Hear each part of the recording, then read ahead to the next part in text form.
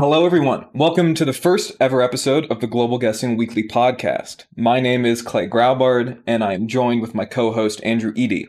Every week, Andrew and I plan to hold conversations about all things forecasting, ranging from interviews with forecasting experts to discussions about some of our latest predictions on our website.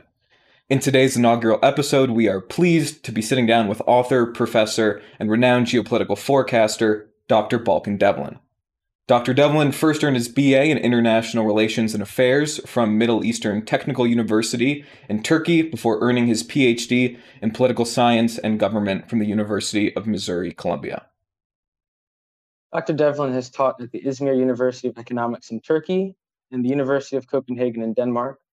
Dr. Devlin is currently a senior fellow at the Macdonald Laurier Institute, a Canadian public policy think tank, and is also the director of the Center in Modern Turkish Studies at Carleton University in Ontario, Canada.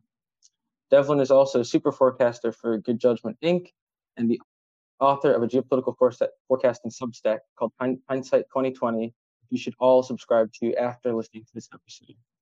We could say a lot more about him, but we have to get to our questions. So without further ado, welcome, Dr. Devlin. Thanks for having me. It's a pleasure to be here. We'd like to... No, go ahead. Yeah, we'd just like to start off with your background and how you first got started in forecasting. And so could you talk to us about how you first got introduced to the world of quantified forecasting and what really drew you into the practice? Sure. One of the reasons why I went on to study international relations back in mid-1990s was to have a better sense of how rapid changes in the world are going to affect us all. So it was about thinking about the future. This is a time, massive changes were happening in Europe and elsewhere. I was growing up and going through college when the Yugoslav wars of succession were going on in Bosnia and elsewhere, and genocide in Rwanda and all other places. So the idea of trying to understand these rapid changes and uncertainties in the future was the one thing that drive me to international relations. And of course, with a lot of people who are in a similar position, I was very much interested in science fiction and thinking about the future more broadly. But one thing that throughout the university and later on throughout the graduate school is the lack of rigor in thinking about the future. And maybe perhaps we can talk this later on, and the misaligned incentive structures that one can see about accurately predicting or thinking about the future versus just what Tetlock called vague verbiage, right? So I was always thinking about how we can think in a more rigorous way about the future and try to sort of help thinking about the future in this way to structure our actions today.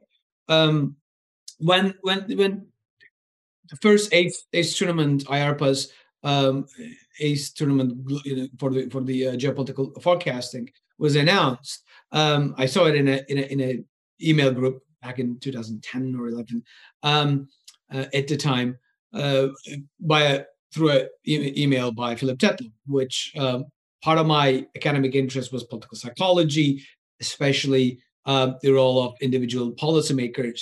And I was always interested in bringing, game theory together with political psychology to understand how people behave and what they could do. So I was very much aware of Philip Tetlock's work on cognitive complexity and other things. So when I saw that email, I wanted to apply initially. But for the first season, they only accepted American citizens, part of the requirement by IARPA. They open up later on in the second season, so I got in to be part of it later on, and then became a forecaster in the third season, I believe, and maintained that in the last season of Good Judgment. The primary reason why I wanted to do that was the ACE tournament, in which Good Judgment came on top, provides me with an opportunity to test my models of the world in real time. Right? It provides feedback and quiet, harsh feedback in terms of how I think the world works, right? And for me, that was the biggest attraction. Here is a tournament, a system in which I can throw away how I think about the world and how things would evolve, and I can get feedback almost immediately. And in academic work, as you guys know, it's you write about things in about maybe for 10, 20, 15 years later on, and it's not really an immediate feedback loop. So the way that you can correct is a lot slow, and that's not necessarily incentive structure at any rate. So that was my primary motivation. It enables me to test whether the way I think about the world is actually accurate, and would it help me to make decisions later on. And when I'm wrong, I can go back and look. Right? Why was I wrong? Was I wrong in terms of outcome for the right reasons, or do I happen to get lucky and got the prediction right, but for the wrong reasons? Right. So that level of keeping yourself honest and testing your models in real time over a very broad set of questions. I think we answered 400 questions or 500 questions overall in the ACE tournament.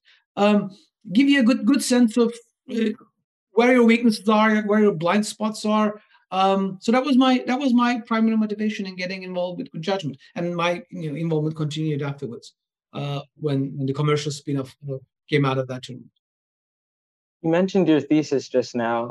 Clay and I actually had a chance to give a brief look at your thesis. We were able to find it online, which is interesting. And you talk about game theory within the context of renegade regimes, which is very interesting for us as two people who have studied a good amount of theory. We were wondering, in what way does game theory sort of impact the work that you do today? How does it interact with forecasting? You sort of talk about this live feedback. Is forecasting a way to sort of operationalize that game theory that you utilize in your thesis, or what's the relationship? No, very good question. In terms of the practical day-to-day, when I answer questions for the judgment and similar platforms, I very rarely do any sort of explicit modeling with regards to the game theory today. But how it informs me, I think, is more about the way I'd like to think about actions and decisions. In that sense, game theory is a very powerful tool because it forces you to focus on two things. It forces you to think about the incentive structure in a given domain, and from the structure, from the environment, drive certain predictions that you can see whether it can work or not. So in a way, it's more of an intuitive or implicit use of game theory in most of my work. When I do, I tend to think, okay, so what could be the, if I am in that person's shoes, and if I think about my preference ordering over a set of outcomes in this particular domain, how would I order that? And if I order that, how, what would affect my ordering? It will be the incentive structures and where I will maximize my utility. And that utility doesn't have to be material. It could be ideological and other things. And if I think that is the model, and that gives me the opportunity to say whether that is a correct and accurate representation of that entity, that actor's preference ordering. And if that is correct, how would they act? Right. And most of it is not done necessarily, like I said, in a paper and pen format. I don't draw the game trees and whatnot, but it gives me a sense of trying to think from the outcomes that I want to achieve and moving backwards, what I would do if that was my end goal, and then structure it that way in a sub-game perfect equilibrium sort of structure. Not necessarily in a formal way, but so working through game theory in my dissertation and later on provide me with that sort of mindset in approaching things primarily. And then sort of building on top of that, is that the sort of same way that you approach incorporating IR theory into forecast relating to geopolitics? We were talking about earlier, you were mentioning how IR lacks these sort of rigorous checks. And I'm just wondering if part of that has to do with like theory formalization, right? Waltz talks about how we're not worried about outcomes. We're just talking about, general changes in behavior based on like third level conditions and et cetera. So if there are limitations to how IR can be brought into theory, And if you do bring in theory, could you maybe give us an example of a prediction and how theory was used to help you formulate the outcome? The way I use IR theory, I'm a self-declared realist, or at least a classical realist, increasingly more on the classical side rather than on the neo side. The more I think and work through stuff. But the way I tend to bring it in is this more sort of broad background understanding of the general dynamics in the world. In other words, when I rely on IR theory, right, be it the realist thinking or others, I tend to take that as providing the constraining elements of a particular domain in geopolitics, rather than using IR theory to derive specific predictions about that issue. Now we can do that with more middle range theorizing. There's a lot of the neoclassical realist work tries to do that, or some of the more specific rationalist theories, from bargaining and so on and so forth, which then you can use. But to me, the way I use it as more of a worldview component, what I think matters in international affairs. That is the theoretical component in my worldview, in the way I understand and look at things. That's generally shaped by realism, in the sense that power plays a central role. When push comes to the shove, it will eventually depend on conflict groups and one group's ability to harm others in a very physical sense. So in that sort of understanding of the world, the civilization is a quite thin veneer, and maintaining sort of a tragic, and it doesn't necessarily have to be intentional sort of evil sort of structure that people go to war or conflict, but the incentives, the presence of security dilemma, the reality of group identities, how we identify ourselves and our interests, therefore provides an opportunity to understand what are the fundamental dynamics or immutable dynamics of international politics. And from there, I make certain predictions and forecasts based on that. So IR theory, in that sense, plays the background constraining framework for me to look what matters when you're making a decision, and what would matter eventually for the outcomes. And for my students, I'm going to wrap up here in this way. For my students, I generally give the example of Liechtenstein. I don't want to pick on Liechtenstein in any shape or form, but the leaders of Liechtenstein, the Duke or the Prince, whoever, would have world domination fantasies. They will never do that because they don't have the capabilities to achieve such an outcome. Well, if you're talking about Germany or Russia or China or United States, well, that's a different story, right? They have the capabilities to achieve that.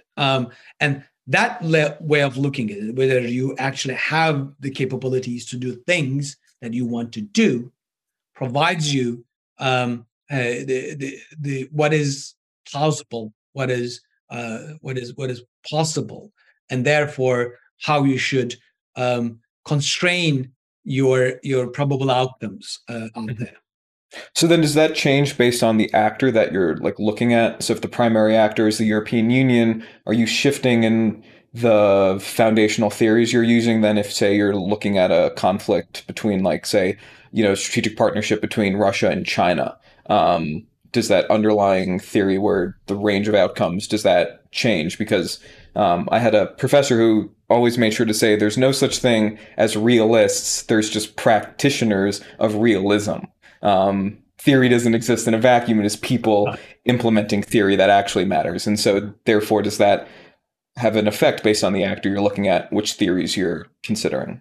Exactly. No, I totally agree with that. And again, I tend to see realism as more of a disposition rather than a coherent set of either Kuhnian or Lakatoshian understanding of connected propositions and hypotheses and axioms and so on and so forth. I tend to see it as more of a disposition. And I think Richard Nedlabov puts it quite nicely. It's a tragic disposition in the sense that, despite your best efforts, bad things happen, and it doesn't necessarily need to have any reason or rhyme. And that it's a more of a circular understanding and so on and so forth. So it's a disposition about things can get bad because there are power struggles, and there will always be one among groups and so on and so forth. When you come to the specific issue, then you would start switching between what works as a tool in understanding how you can solve that problem. Right. So for me, it's a lot more useful to say, look at various governance debates, say, I don't know, from intergovernmentalism to supranationalism and so on and so forth, or to understand the specific dynamics within EU than just to impose some other external theory that would not necessarily make sense there. So those are tools. Those are tools that you reach out to make sense of what is going on. But it always comes with a particular disposition, I think, and people who tend to have a more liberal disposition in the IR theory sense would see more opportunities for cooperation, while people like me tends to be always looking in the shadows and see what kind of threats lurking there. And then I think that's a lot to do with personality, with upbringing, with the intellectual journey that you come through, and so on and so forth. But those are more background conditions. Mm-hmm. And the way I approach the theory is not really different than different methods that I reach out to understand the problem, be it a quantitative work, could be game theory, could be in-depth ethnographic work, depending on what works in that specific circumstance. Great. So, as we mentioned before, Tetlock super forecasting was our introduction into sort of the forecasting space. And most of our exposure to forecasting in general has been somewhat US-centric.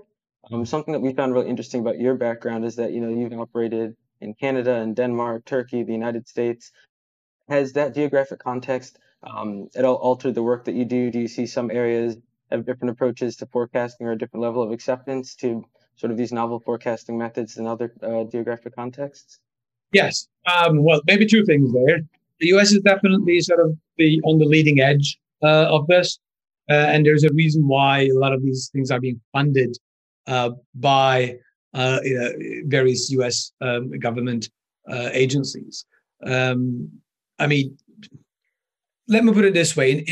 In a majority of the places, thinking about the future is generally in a bunch of guys coming around a table and talking, if it happens at all.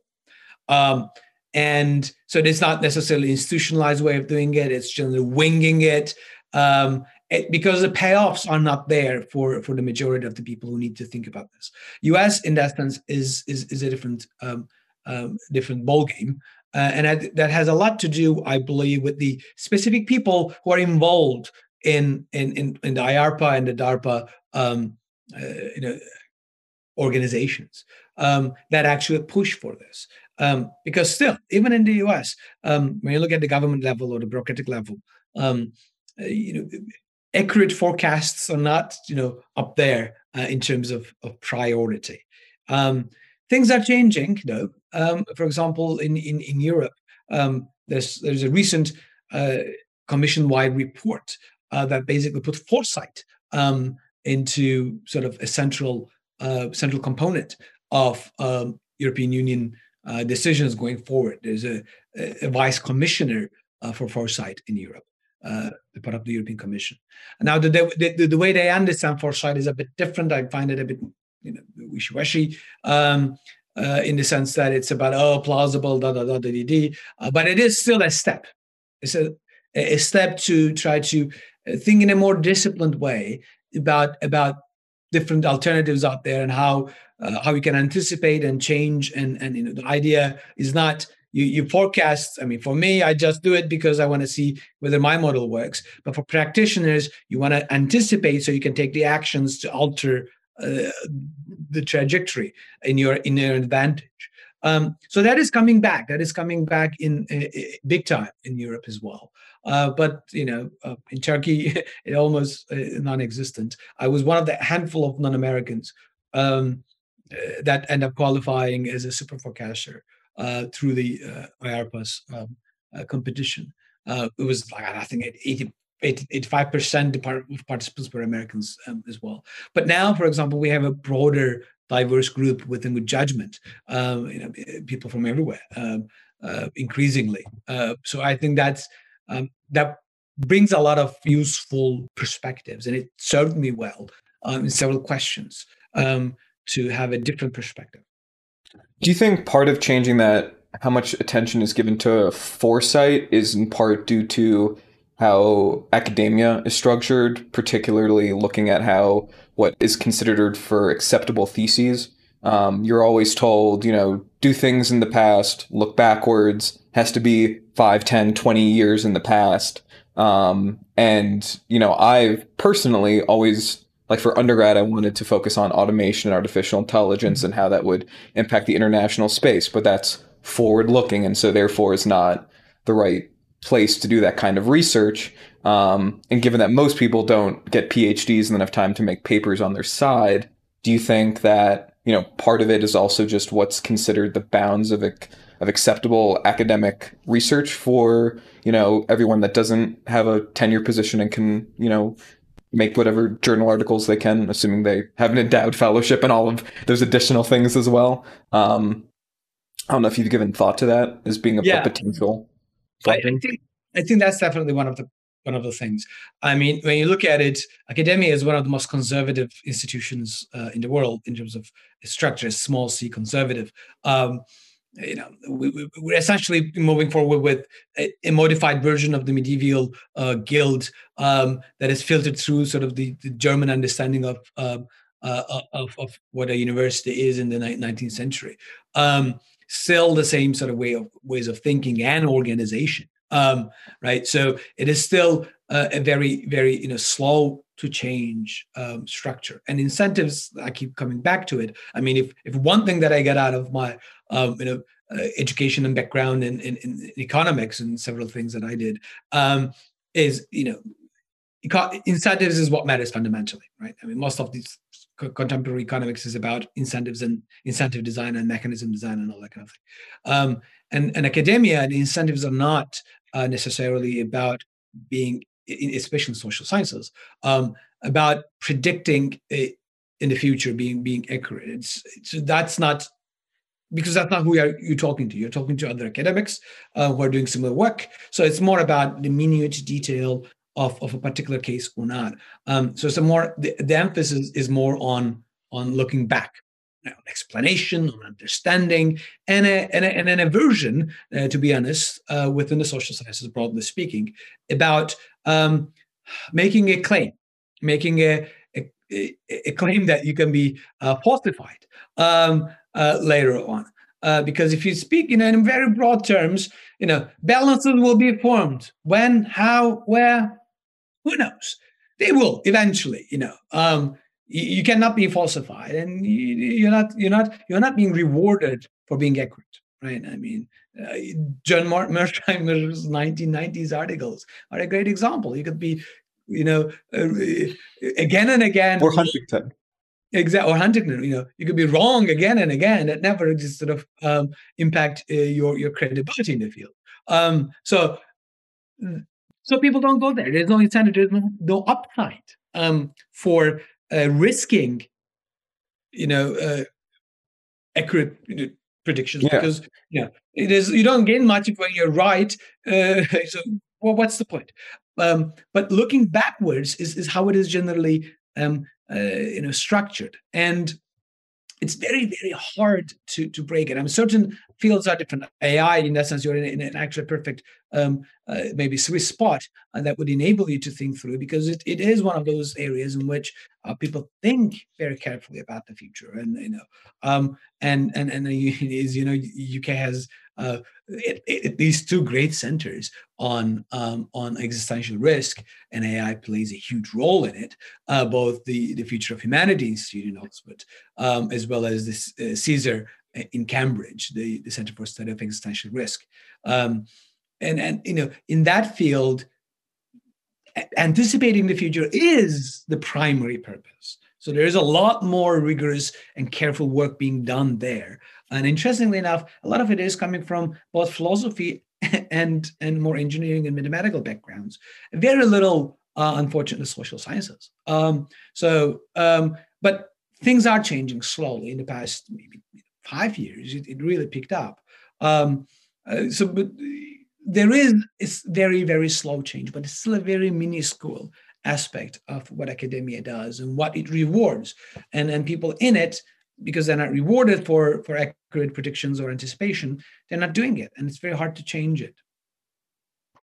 Talked a lot about sort of approaches to predictions. We were wondering if, just value for our readers and watchers, is there sort of a prediction that you can talk to that you've done in the past without giving away, information about the client, who it was for, but yeah, just a prediction that you've done in the past and sort of how you actually approached it for your work? Sure. I'll give you 2 examples. One where I completely bombed it and totally missed it, because I think those are more sort of interesting. Because you can always talk about, I did this right. For the things that you missed it, you will not really learn and improve. One on that, and one I was different from the crowd, and I end up being right. The crowd being wrong on why I think that. Start with the second one, and this was the question on Turkish presidential election back in 2018, I think, and whether it would result in the first round or not. Was kind of the question, and there was a lot of comments within the forum that was going on when I was forecasting the question. I was around 90% saying that it will result in the first round, and Recep Tayyip Erdogan will be president. And a lot of pushback comes from, well, this is what the polls suggest, and no, this is how it goes. And, yeah, so a lot of very rational arguments. My approach was different, partly because I thought the way I approach it was not so much what are the objective conditions under which to go one way or another, what would the poll say, etc. But what are the incentives for Erdogan to make sure that things didn't go in the second round?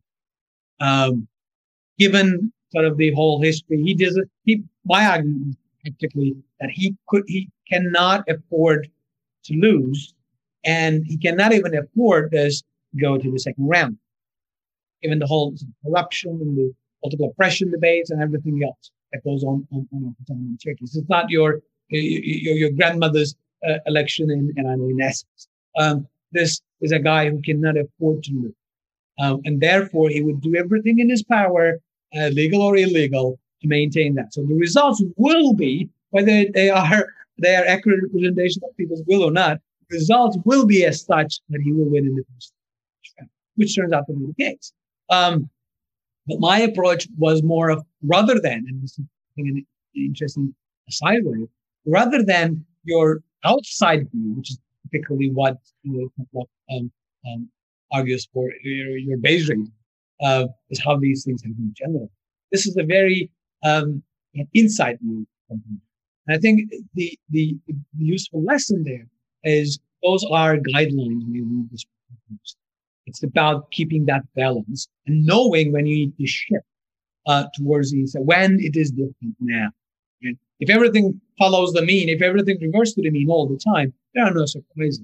But the point is to identify conditions under which you need to, you need to focus on the inside more than the outside.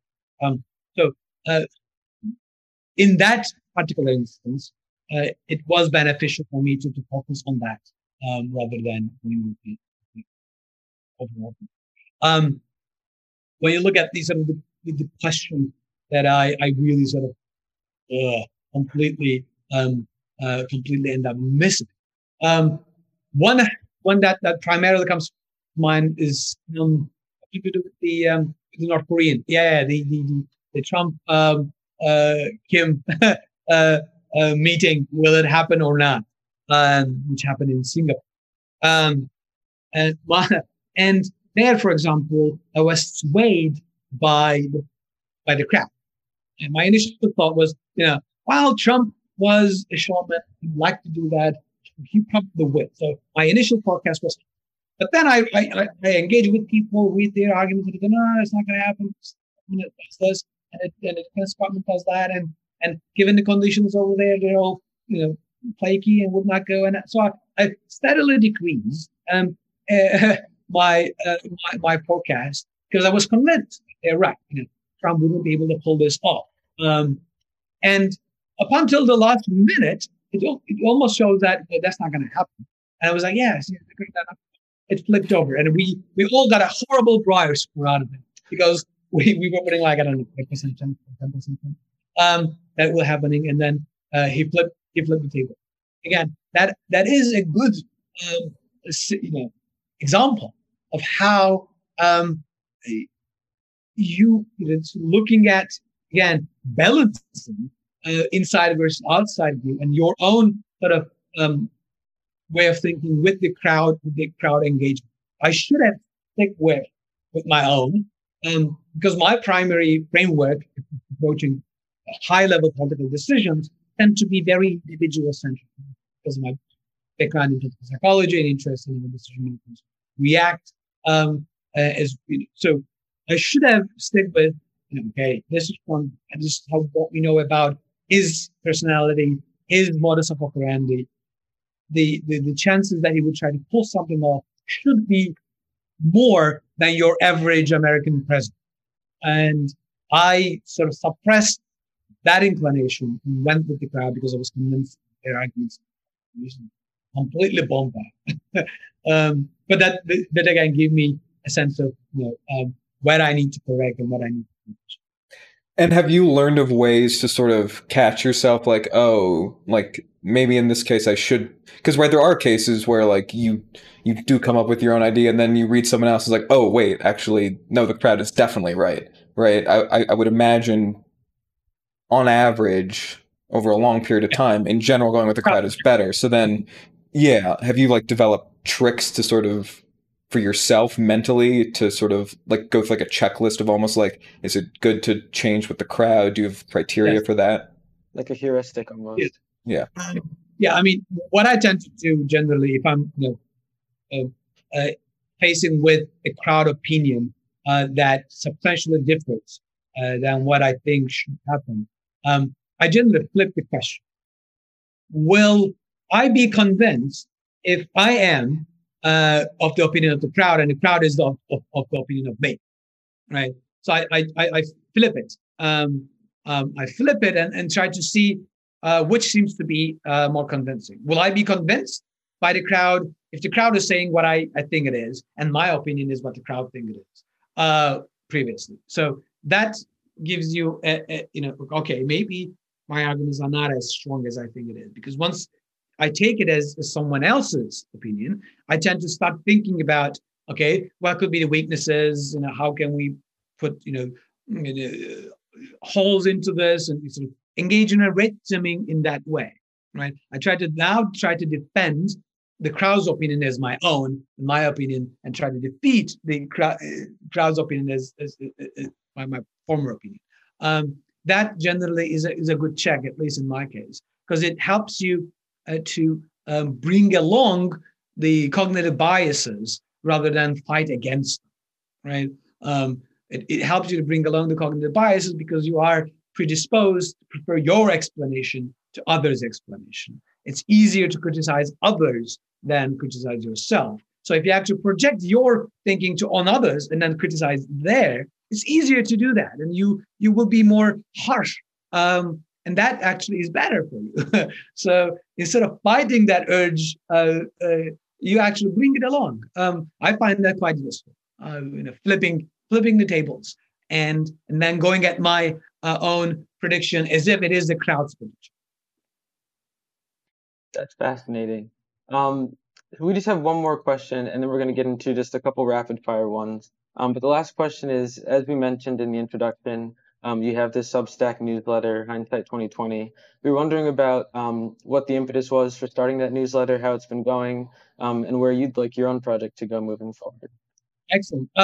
Well, the impetus is actually not so much different than yours for starting this. It was more of a public ledger. and for me to put some of my predictions down in a more sort of longhand format, um, and organize or push myself to organize my thinking that sort of connects thinking about uncertainty, about geopolitics, about the future, um, uh, publicly out there, so that I could be held accountable both for myself and others. So that was the primary thing. Making it out there obliges me to write about it, and right there, and seeing it there would force me to think more clearly about how my predictions go. So rather than keeping them in a private format with the judgment and others, I want to put some of them out there in that way to think more clearly. So that was my initial. And when I have the time, I want to move on with that. To first, I want to write more, but it's all about trade off time and things to do. I want to write more, but I want to sort of expand that to a more regular, reports, in the sense that this is what I thought was going to happen last year. This is what happened, what I learned, how I learned, and then I move forward with a series of more larger, perhaps, pieces where I try to sort of bring more rigor into thinking a couple of years ahead, and combine sort of the more quantitative, probabilistic forecasting with what sometimes is called strategic foresight. Because I think there is a way, looked at recently with Public also went in just similar way. You had to combine those things. One of the criticisms of judgment and forecasting overall tends to be, well, you are not asking the questions that matter to the policymaker.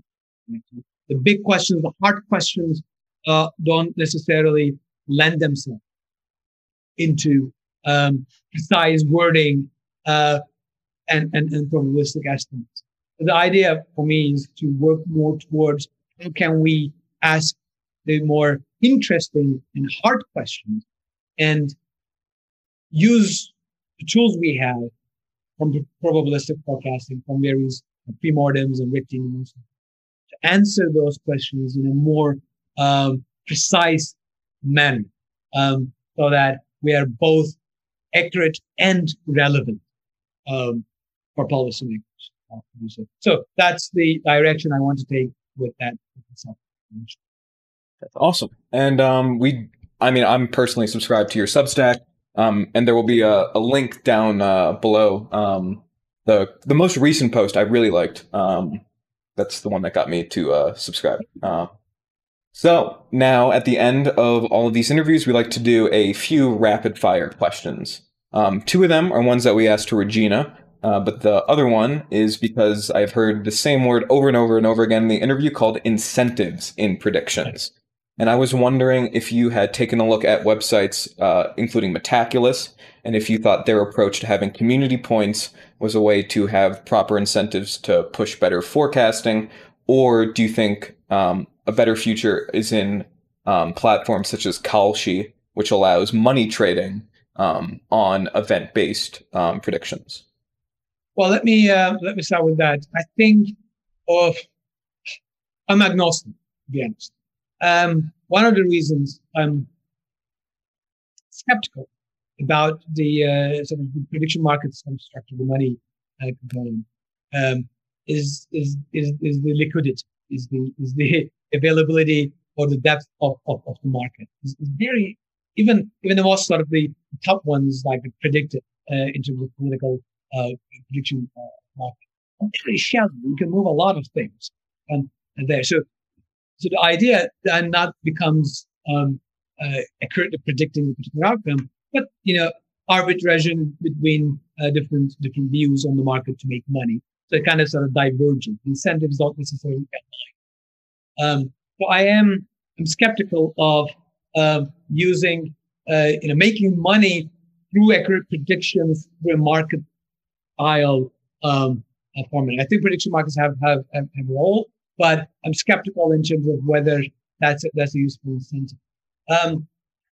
When I look at people who get into this way of thinking, in Meticulous, in Judgment Open, in other places that try to predict. I tend to see two incentives that drive people generally. One is an intrinsic. People like me, who does it not necessarily for the money, but to see whether what I think in the world works is actually working that way, right? So you drive some satisfaction from that. The others tend to be driven more by the competitive. It's more about external validation in the sense that it's a sport. It's you beat the competition. You're number one.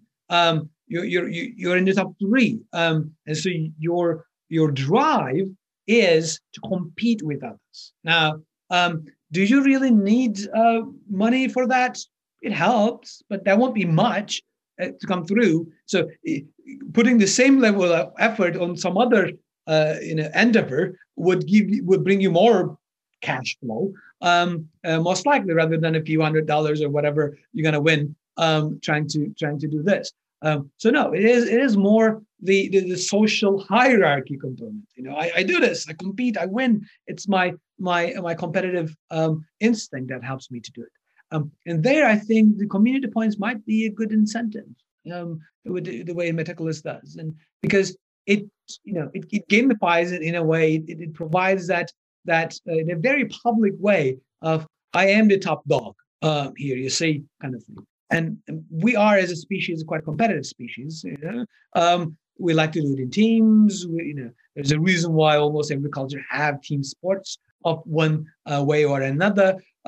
We like to create those sort of hierarchies, and in that sense, it could help, I believe. But overall, how much it would attract others who are not driven either one of these two drives, I don't know, and whether that's a loss in terms of being more accurate in the future. In other words, would it matter when people who are either intrinsically or extrinsically geared towards making accurate forecasts are not involved? Would this be a loss? I don't know. That's a testable proposition. So I'm agnostic in the long term aspects of this, but I'm more partial to the gamification component rather than the prediction markets making money. And just really quickly, I was wondering, do you think that, for instance, somebody who's at the top of the charts on Metaculous, do you feel like that achievement would translate then to doing similar work to what you do in terms of forecasting as a job? Like, could they use that as sort of almost like certification of their forecasting abilities, or do you think that the two skill sets are still, there's a chasm there? The primary chasm there is, I think, convincing people that this actually matters for their livelihood, for the future of their business, for their well-being. What I see generally at the policy level, both in business and in government side, is people don't necessarily sort of wrap their mind around why making accurate predictions earlier is going to be good for their business, right? And it depends a lot on, of course, who you talk to. Again, I want to come back to the incentive structure. If your income, if your salary is not necessarily depending on being 5% more accurate than the other guy, I mean, you'll get if you're going to get your, regardless, you will not necessarily be interested in spending money on that. But for example, you are talking with an entrepreneur or a founder whose incentive is, who would be earning a lot more if he or she is slightly more accurate than the others. There's a lot of incentive to put money into that because that gives you the edge, right? But if you're talking about, I don't know, an HR person whose job is not to screw up rather than increase the company bottom line by 5%. Well, why would you want to risk of being singled out for being wrong if you are being precise, right? A lot of people prefer to be vaguely right than precisely wrong, and that's the incentive structure in a broad academia and a government and the business sector. So it is always a uphill battle to identify why this is a good thing, why you actually benefit, your organization, your company, your department benefits from being more accurate about the future. Is always a bit of a uphill battle, I would say. All right. And to close it off, you will now be asked to make 2 rapid fire predictions, both of which were asked to Regina as well. Number 1, and this one, given your name, I think you would have a little bit of extra expertise. What is the likelihood that Putin annexes more territory in Eastern Europe, including the Balkans, in the next 5 years? Less than 5%. Less than 5%. And then what is the likelihood that we credibly detect alien life, defined as cellular life proto-organisms, in the next 10 years? Extraterrestrial. You can't, alien gets at that, yeah. Yeah, exactly. So that would include things in Mars and in various, moons of the Jupiter and everything else in between, in meteors and asteroids. Yeah. Yes, but it has to be current. It can't be past. Oh, okay. So existing, continuing life rather than something that have existed a million years ago. Let's do both. Okay. So I think finding life that existed. So if it is the broader prediction that includes both of the classes in the next 10 years, I say 10 to 15% at least. Okay.